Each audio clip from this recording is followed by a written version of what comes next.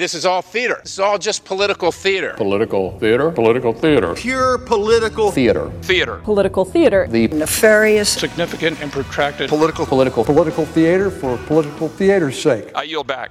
From Washington, this is Political Theater, Roll Call's review of the spectacle of politics on Capitol Hill and across the country. I'm Jason Dick.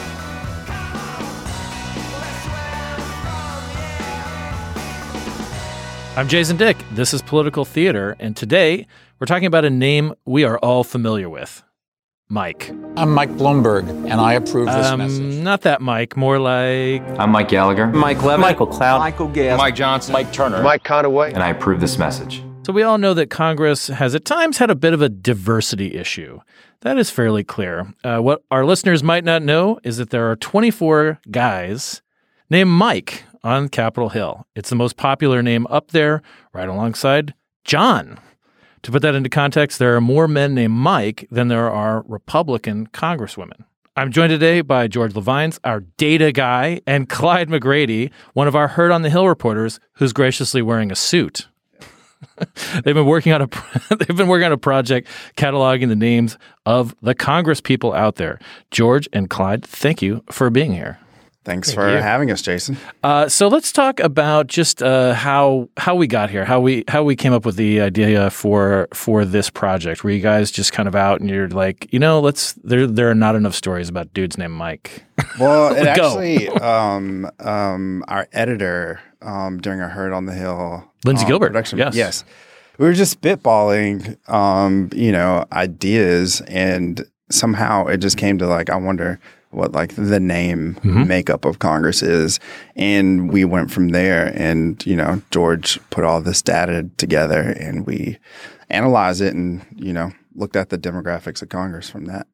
Did you realize that you were going to need the heavy-hitting data skills of George Levines, Clyde, right off the bat? Or did you make a go of it yourself and you're like, all right, I need the cavalry here? No, right off the bat. Right off the bat. This was a job for George. Names are hard. It's it seems easy, but name matching and name patterns and things like that, it's tough. So I would imagine one of the things that is not easy about the names, like what you just mentioned, is that some people, they go by their what perhaps their mother called them when they were growing up. So Charles E. Grassley or Chuck Grassley. And some people just go by names that we don't even, like Buddy Carter. There are all these different kind of nicknames that have become people's names, which aren't necessarily their names. So how did you work through some of that, George?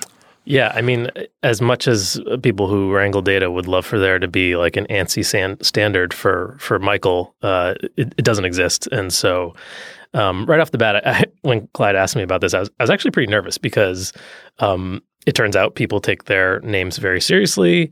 My last name is Dick. I understand that, yes. Yeah, you might be the exception to that. But we have a whole members team that actually goes out and interviews members' offices and asks them, how they would like to be referred to in our publication. And invariably those come back with, a wide range of formalities. And so we have, we call it a master list of how we refer to members on the Hill.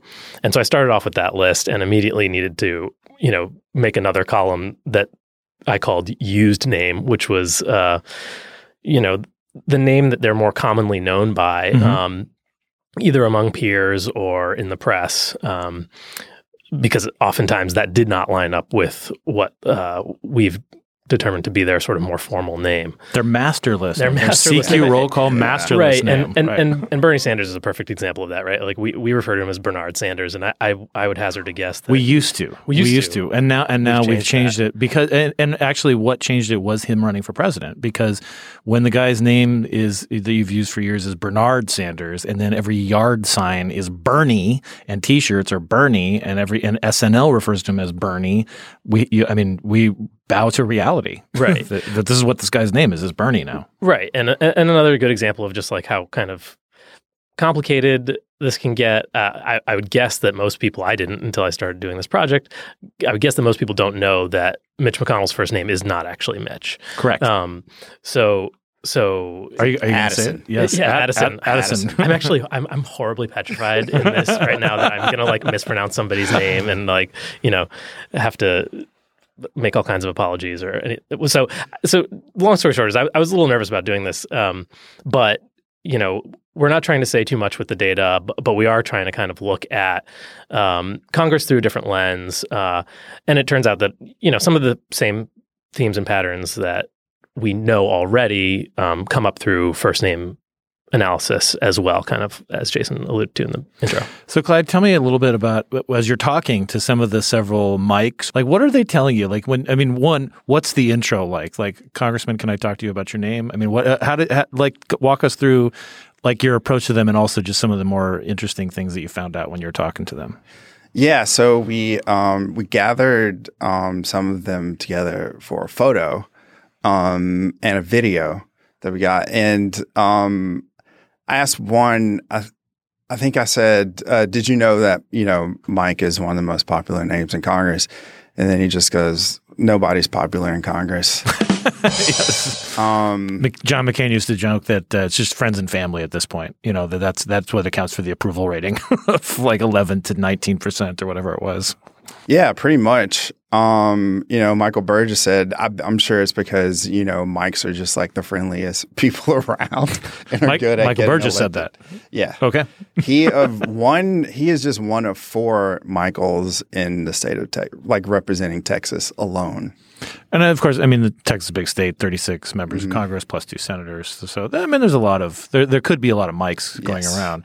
Now did this account? Yeah. Now did this also account for, say, in derivations, not just in what people are named and what they're called, but also other cultural call-outs like Juan or Miguel or something like that? Yeah. So that was one of the sort of things that Clyde and I talked back and forth about a little bit, because when I started off doing this, I was grouping together, Deb, Debbie, Deborah. And when I started doing that, I was like, well, why wouldn't I throw in, Juan with John? And that's where I start to kind of especially get nervous, because I'm like, okay, well, are we making any kind of statement by making those groupings? And at the end of the day, I'm not sure that there's a good conclusion. I think, when I handed off the data to Clyde and his editor, and they sort of reported this out a little more, the topic sort of expanded, and we started to realize, politicians are thinking about their name and how they present very judiciously and explicitly, especially on the campaign trail. And so that's really interesting. And so this analysis, I think, kind of became more interesting as I wrestled with these problems in the data and Clyde sort of asked more questions. So, this is fun, but it seems like there's some value. What do you think? What kind of value would you assign? When are you going to go back to the names to, that kind of project? Because at first it sounds like, do we really want to do this? And actually, this is really kind of cool, because it does talk about these issues of identity and how you relate to people and how you come across. It's very much tied into how campaigns are run and how images are done. Not to throw you too much of a softball, but this is kind of cool. Right. So to quote, West Baltimore's, one of their most famous philosophers, my name is my name. Right? That was Marlo Stanfield, by the way. I will say, like you said, it gets into these important questions about identity and, image and presentation, and what, these people running for office think maybe, voters want from them. And there's some social science behind names that says people do prefer, simple names like Ted, John, Joe, Mike, and actually feel an attachment to people who, have easier names to pronounce, which I thought was interesting.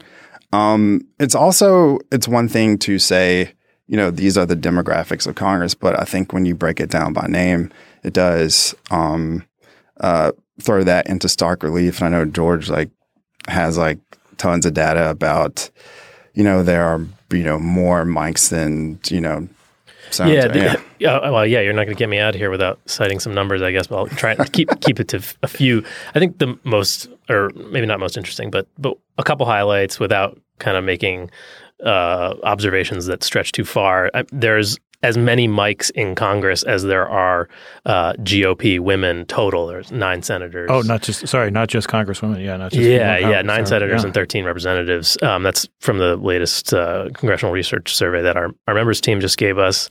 African American women, there are 25 compared to 24 mics. So Asian Pacific women 10 and Hispanic women 15. So yeah, I mean, I think that's a nice little maybe microcosm of the broader trends. But yeah, I mean, this is so deeply personal, I think, is what we kind of exposed here, and holds meaning and value, and resonates with voters in different ways, et cetera. So yeah, and I think names are also getting more diverse, like just in the country. And, John and Mike, they've just been such popular names in America for so long. But if you look at, the most popular names of the past decade, it's been, like Liam and Oliver. So perhaps...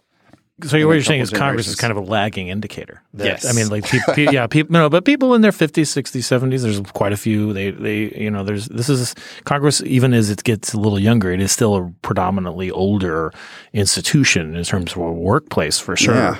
Yeah. So we are going to see some of those changes, like as we, as more people get elected, as more younger people get elected. And just to show you also how male dominated Congress is, the top 14 most popular names are all like men's names. Like it's not until you get around like the 15th most popular and it's Debbie and Susan are tied at like 7 apiece. Okay. Well, Clyde, George, thank you so much for walking us through this. This is, like I said, I love this kind of stuff. So, because it's a deeper dive into the world that we're facing every day that we don't always get a peek at. So, thank you for doing this. Yeah, no thanks problem. For having us on. Also, just for the record, according to the Social Security Administration, while Michael was the 14th most popular baby name in 2018. George was 127th, Clyde was 724th, and Jason was 100th. I'm right at the century mark. So, so that's going to do it for Political Theater. Thanks so much for listening. You can download the show wherever you get your podcasts. Sometimes I dream that hears me. Political Theater is produced by CQ Roll Call, a leader in nonpartisan political and policy news and analysis for more than 70 years. CQ Roll Call is part of Fiscal Note, a global technology and media company. I want to be like Mike. If I could be like Mike.